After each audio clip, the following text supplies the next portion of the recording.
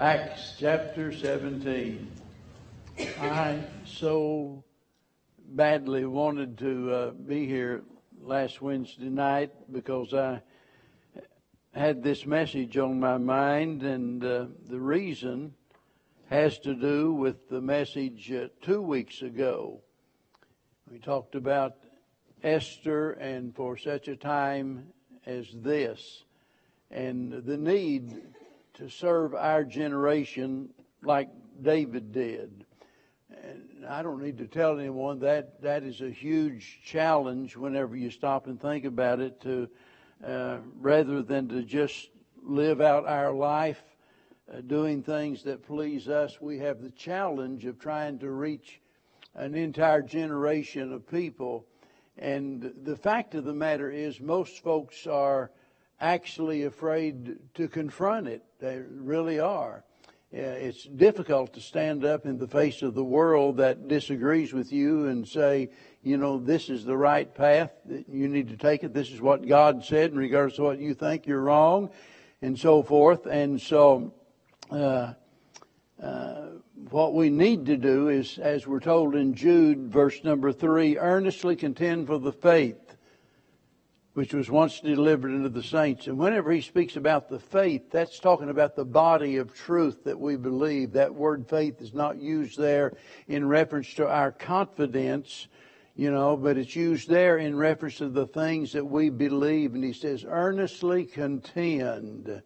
And so that has to do with what, some might liken it unto a debate, and whatever it takes. We live in a corrupt, confused world, and we have a great responsibility to speak the truth. As Peter said, be ready always to give an answer to every man that asketh a reason of the hope that is in you. Think about that.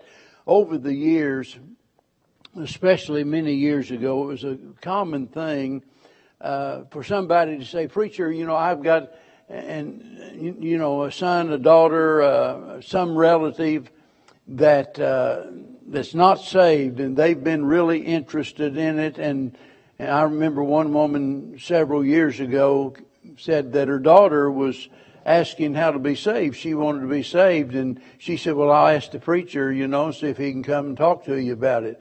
And I just flat out told her, you just missed the wonderful opportunity of leading your own child to a saving knowledge of Christ. And all of us, every Christian, every person, if you're saved, you know how you get saved, or how else could you be saved? And you need to share that with others. And so we're engaged in carrying out the Great Commission. Well, that makes our text today of great importance, because I'm going to talk to you tonight about confronting a culture of confusion. Acts chapter number 17, we're going to start reading in verse 16. We'll actually get through most of the chapter tonight, at least by way of reference. Verse number 16, now while Paul waited for them, and if you look back at verse number 14, you'll see that it's speaking about Silas and Timothy. They've parted company, and he has gone on, and he is waiting there for them at Athens. And as he was waiting, his spirit was stirred in him. And when he saw the city wholly given unto idolatry, and therefore disputed he in the synagogues with the Jews and with the devout persons, and in the market daily with them that met with him. Here in our text, we see a model for ministry. It's speaking about Paul's confrontation with the Athenians on Mars Hill. And in this story, we see the essential elements that's needed to confront a culture of confusion. I could say so much about our culture. I have it here in my Bible case, an article I started writing the other day, and I've been struggling with this all day because I knew I was going to want to talk about some of those things, and I just can't do it. But the article starts out, talking about the newest fad, the thing right now that they're trying to get going is to make reference to the newborn not as babies, but they-bees. They-bees. The idea is that they themselves can determine their own gender later on. What? Yeah. And I listen, I could go on for an hour talking about different issues like that, and I just can't afford to do that and lose track of the message tonight. But we live in a culture of confusion, and we need to take note here as to the elements involved in Paul's ministry as he confronts a culture of confusion. These people, as we'd say back in the Ozarks, are flat dab mixed up. I mean, they've got it all wrong. And Paul is confronting them. Now, the first thing that Paul needed, and the first thing that you and I need, is concern. We see that here in verse number 16. Now, while Paul waited for them at Athens, his spirit was stirred in him when he saw the city wholly given to idolatry. In other words, the spiritual condition of the city disturbed him, and you know, he could see all of the idols that had been erected, and you know, had he been one of these modern day preachers, I guess he would have shrugged his shoulders and said, well, you know, to each his own. After all, one religion is just as good as another as long as you're sincere. You'd be amazed how many people actually believe that. They really do. And Paul could have taken that approach, or he could have gone on a tirade belittling them. In other words, he could have lashed out, you know, at them and belittled them because of their ignorance. Are you a bunch of screwball knotheads? I mean, what in the world is wrong with you? You've got it all wrong. And I hate to tell you, but I've got a few preacher friends that's kind of their approach to the ministry. And I've got to confess, about my first year or two preaching, I was somewhat that way myself, you know, that you get this idea that there's, you know, that there's something to brag about if you get up there and, you know, really get them told. And boy, whenever I finally learned that the Bible says we're to speak the truth in love, it makes all the difference in the world. And so here we see that Paul is clearly troubled, and he's concerned about the plight of the people. But that was Paul, right? And you'll remember there in Romans chapter number 9, where he said, I could wish myself a curse from Christ for my brethren and my kinsmen after the flesh. I mean, they're lost. And Paul is wishing, as it were, in one sense, he's saying that if it would help them to be saved, I'd be willing to suffer the worst thing imaginable, and that is to be cursed from Christ. But he knew that, you know, that wouldn't do any good, because every person's got to be saved for themselves. Then in chapter 10 and verse 1, he said, brethren, my heart's desire and my prayer to God for Israel is that they might be saved. Here is a man that had a deep concern for other people. And the amazing thing, whenever you read his testimony and just go through his life, you'll see here is a man who originally, as Saul of Tarsus, had no concern for anybody else other than himself. That's all he was concerned about. And that's the thing that keeps us from having a genuine concern about other people. You know, we don't want to get our attention distracted, you know, and focus on them, because it'll take it off of us. And you have to ask yourself the question, how many folks are really, truly grieved over the spiritual condition, let's say, of our country, our community, our friends and our relatives. That's information that we have. We can look around and we can express our views and so forth, and we can even debate the issues that people are so very wrong. But I'm talking about a real, genuine, broken heart because of the spiritual condition.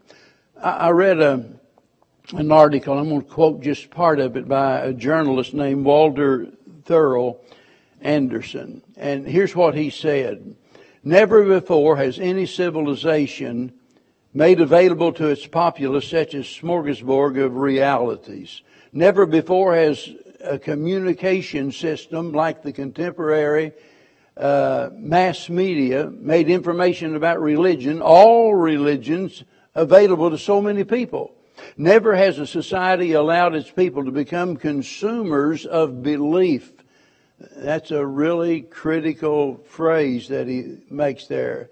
Never has a society allowed its people to become consumers of belief and allowed belief, all beliefs, to become merchandise.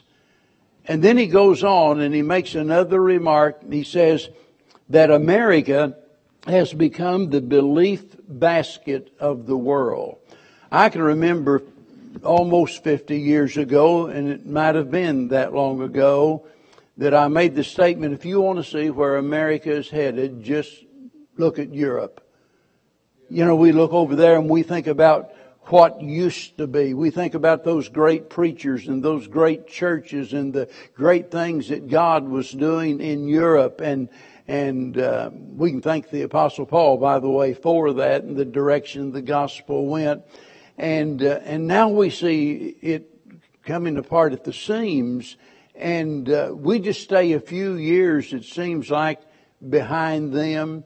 I was talking to a missionary in Canada just this week, and he's talking about the situation there. And we was talking about several different issues, and right now the big thing is they've legalized, smoking marijuana or using marijuana any form, any way for anybody. It's just, that's legal there. You can do it. But now they're trying to legalize all drugs. The use of no drugs will be a crime. Now, you might commit a crime while you're using drugs, but it's not a crime to use drugs. So if you want to, use cocaine or heroin or whatever, and they're pushing for that and trying to get it enacted. But he made the statement in regards to preaching what the Bible says about the matter of homosexuality. And he says, I'll guarantee you, even in just reading what the Bible says and commenting that the Bible is right, man is wrong, I would lose when the charges are brought against me. You cannot do that here. And I mention that, folks, because I'm telling you what we see there and what we see in Europe and these other places that sometimes we think, oh, that could never happen in America. Don't you kid yourself. We got legislators up there that, I got to go. I got to get off of this. Here's what I'm trying to say. The purveyors of error are hard at work deceiving people. When the legislators, they make laws that you've got to have, bathrooms that anybody can use, and that same-sex marriage is legal and stuff like that. And they don't let up.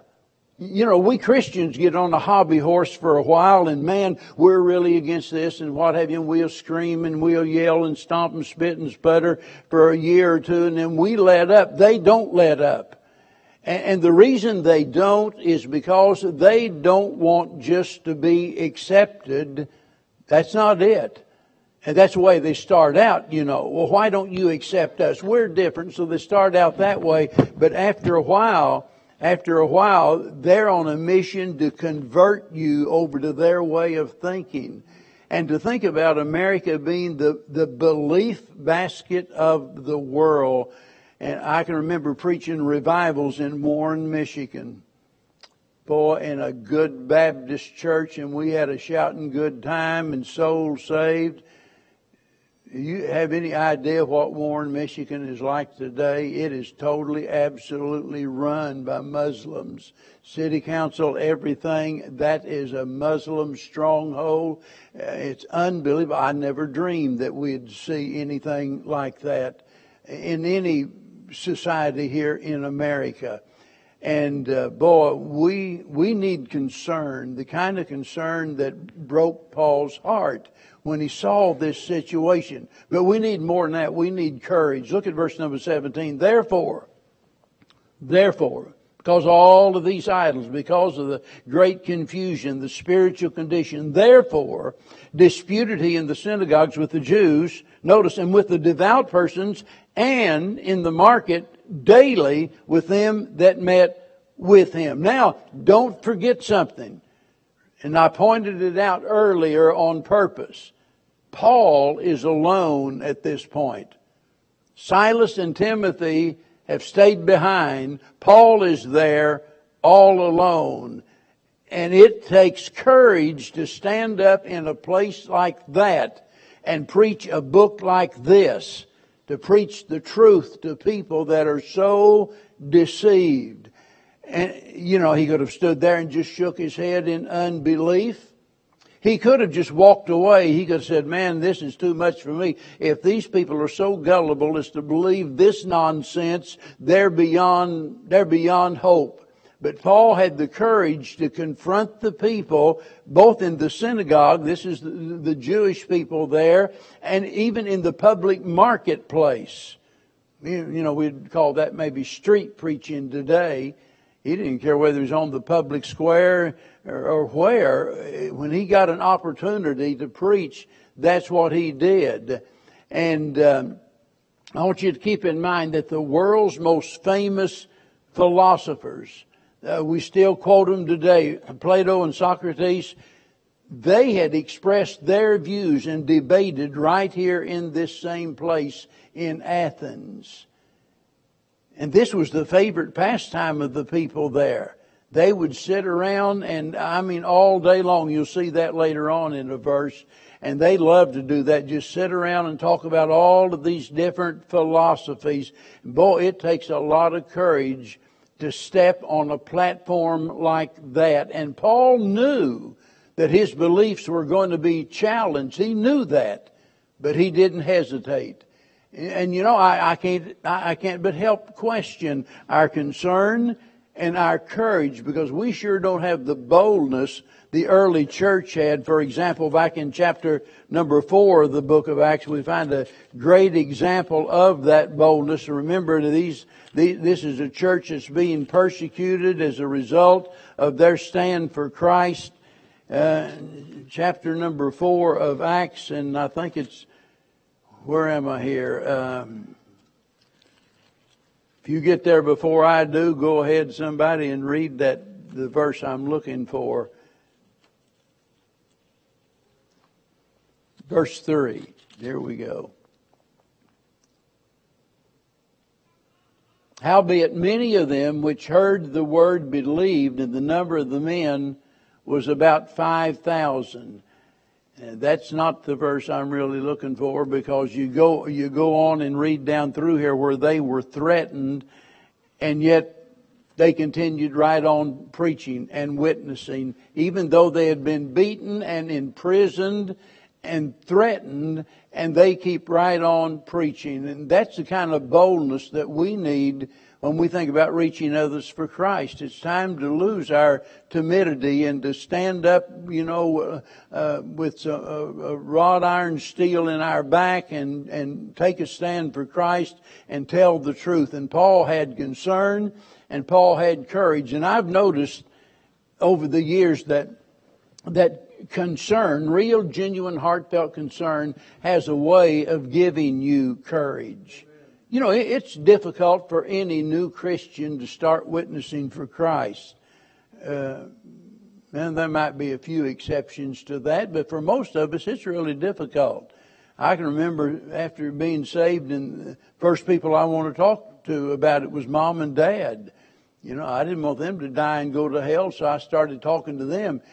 And let me tell you, it was really tough talking to them. But when you care enough, you'll do it, even though it's difficult. And that's what we've got to do, because as I was talking about Sunday, we live in a state of emergency.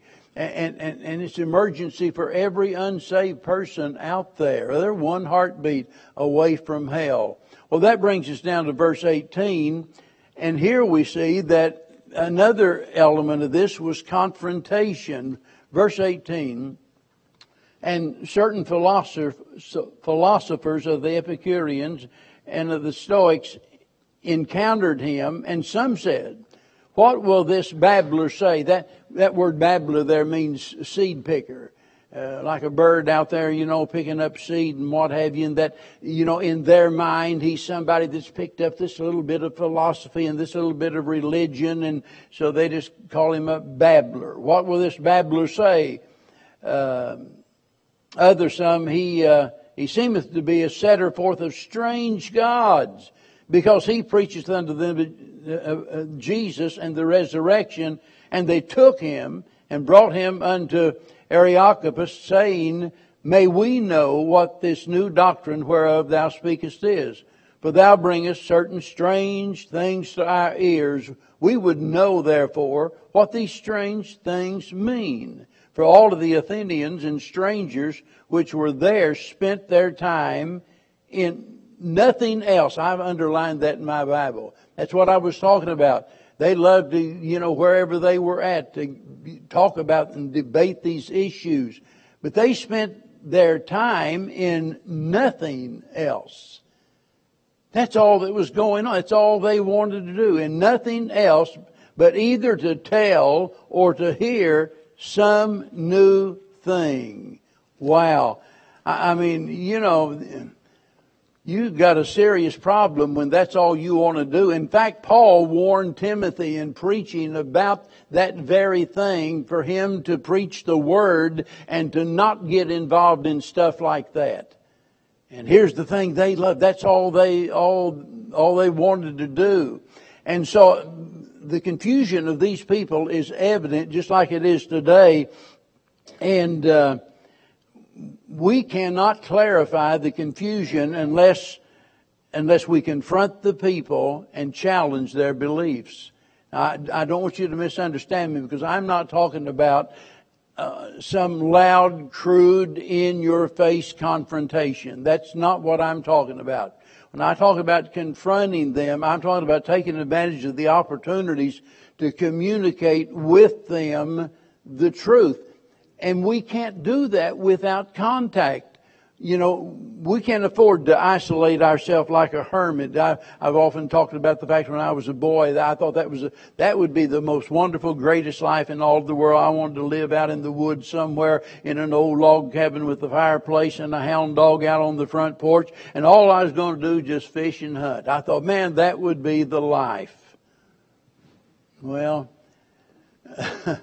I guess you could say Bev changed that, but anyway, the fact of the matter is, and look, we Christians sometimes we get the idea, boy, I wish I could just get out in the country a little bit and get me 10 acres and put an 8-foot chain link fence all around that, and a couple of Dobermans, or Rottweilers or something to patrol the premises, and so nobody would bother me. Well, we all feel that way. We want to have some alone time, and we don't want to be bothered. But as Christians, we can't afford that, because we have a God-given mission, and unless we care enough to confront people, we don't have any hope of ever helping people. And let me tell you, we can start a food pantry. We used to have a food pantry years ago, and that's well and good. It's a good thing to give people food. We don't want them to starve to death. But man, you could feed them ribeye steak every single day, baked potato and sour cream and all of that, and they'd still die and go to hell if they don't hear the gospel of the Lord Jesus Christ. So wherever, this is my point now, we're talking about confronting a culture of confusion. Wherever you are in life, and I guess this ties together with the message on Sunday, about bloom where you're planted, wherever your Babylon is, whatever your situation is, use that as a platform for the truth. Please do. I often talk about how irritated I get, with entertainers or athletes, for example. Here you got some 25-year-old entertainer making millions of dollars a year. And whether they're a Hollywood actor, a singer, or an athlete. And whenever the presidential election comes up or whatever the issue is, all of a sudden they're all expressing their views. You'd be amazed how many young people put a lot of stock in what they say. They use their platform. I've heard them say that. I've got this platform and I'm going to use it. And that's what they do. Well, you've got a platform. You don't make millions of dollars a year. You know, you're not known all around the world or anything like that, but you've got a platform. It may be on your job, in the school, in the neighborhood, wherever you're at. You have a platform, and there has to be confrontation, contact with others, and it has to be intentional in a way. I preach a sermon several times, actually, from the book of Acts about natural Christianity. And over the years, there have been so many times I've organized different kinds of visitation programs, and we've tried everything under the sun. And it starts out great. It works for a month or two, and then after a while, it's right back to square one. You have a visitation night, and you have 3 or 4 that'll show up faithfully, and nobody else. It always ends up that way, regardless. And that was the reason years ago I got to looking at the book of Acts. And as I said, this is the model for our ministry, folks. And it was so natural. The people went about doing this and doing that. And daily. It wasn't something they did just on Sunday. And you notice that Paul, daily, every day, he was out there in the market or the synagogue or wherever it was. Every day he was out there taking advantage of that opportunity. You know, I don't expect anybody to attend church services every day, but we've all got a ministry that we can do wherever we are. So it takes confrontation, but it takes, and this goes right along with it, it takes communication. And I'm separating these two on purpose. Go back to verse 22 and let's read a few verses and notice what happens. Then Paul stood in the midst of Mars Hill and said, Ye men of Athens, I perceive that in all things ye are too superstitious. We'd say too religious.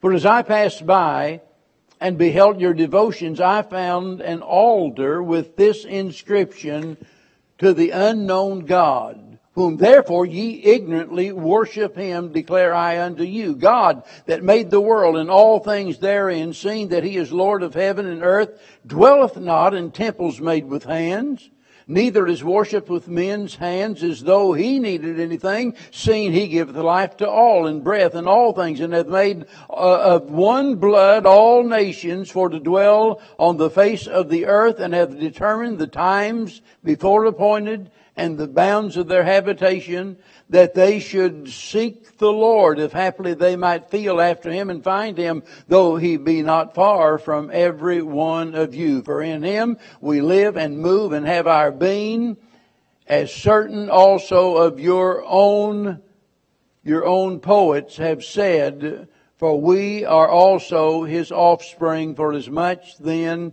as ye are the offspring of God, ye ought not to think that the Godhead is like unto gold and silver or stone, graven by art and man's device.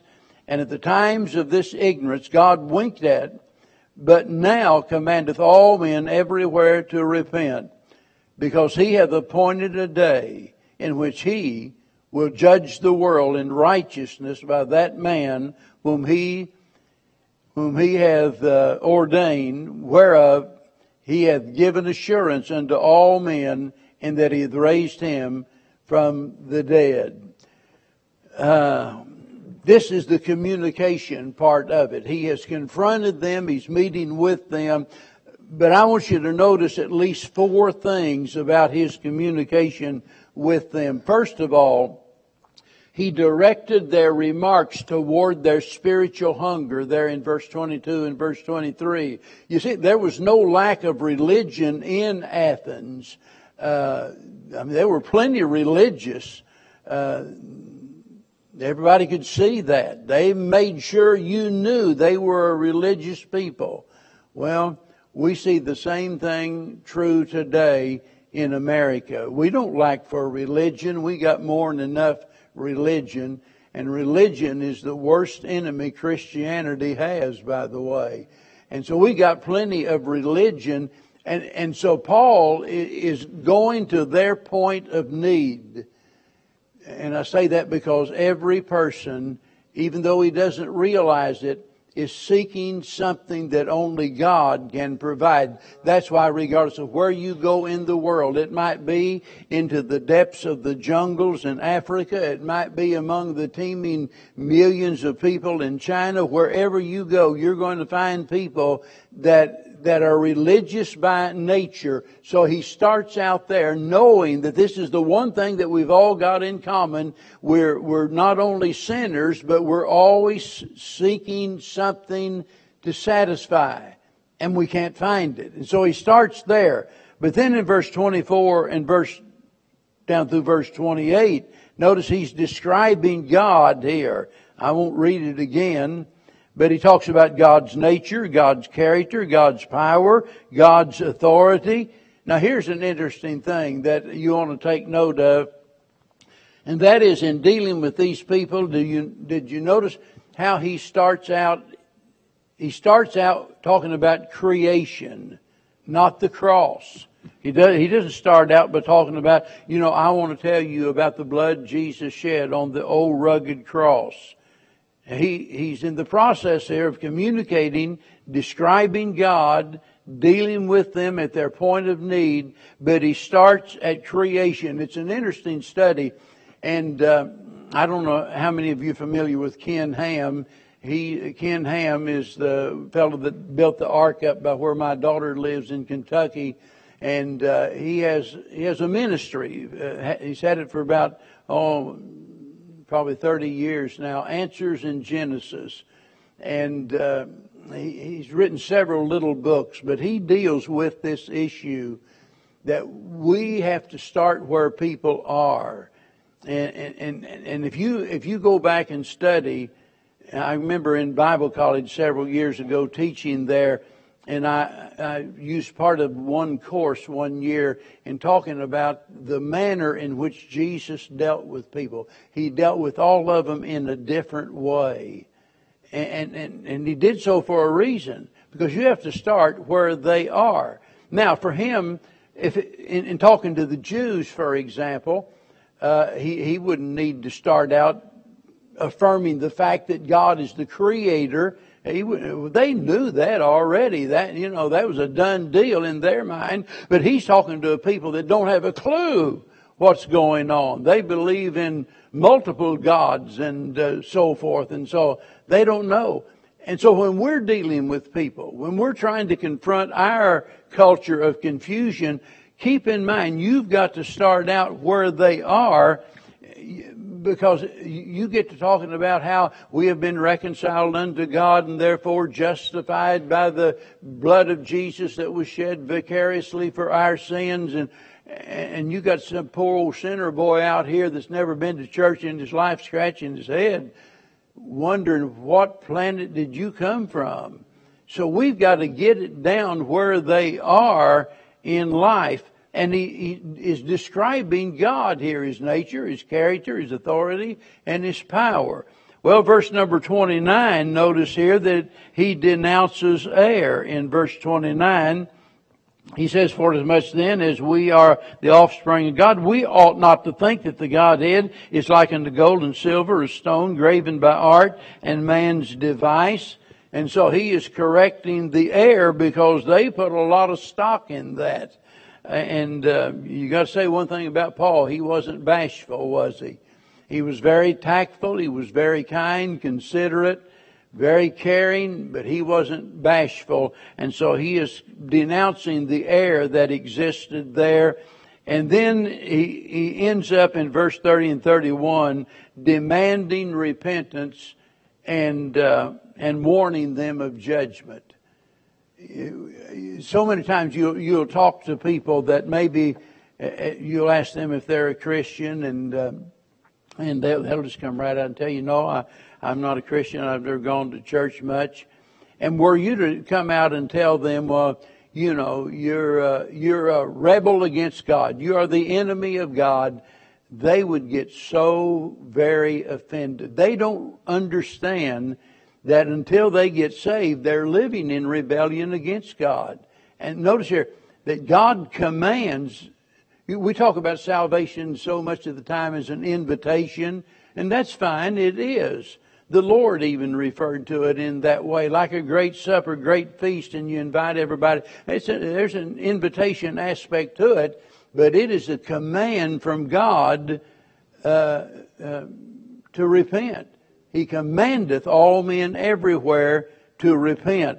And so that's where Paul takes this teaching. He wanted them to understand, folks, look, this is not a matter of us just having a difference of opinion. This is a matter that God has spoken, and He's commanding you to respond. Now, for time's sake, I've got to wrap this up, and I want to do it real fast. So far, we've been considering basically how Athens affected Paul. He was brokenhearted. He was deeply concerned enough that he was going to confront them, which is exactly what he did. But it'd do us good, I think, to consider how Paul affected Athens. How Paul affected Athens. He made an impact. And by the way, we all affect others one way or another, for good or bad. We all have an effect on those we come in contact with. And I remember Daddy years ago, I've never been to church in my life. Daddy didn't go to church.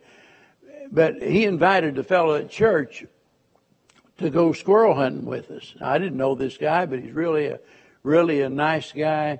And I'll never forget Dad making a statement. He said, he is a good Christian man.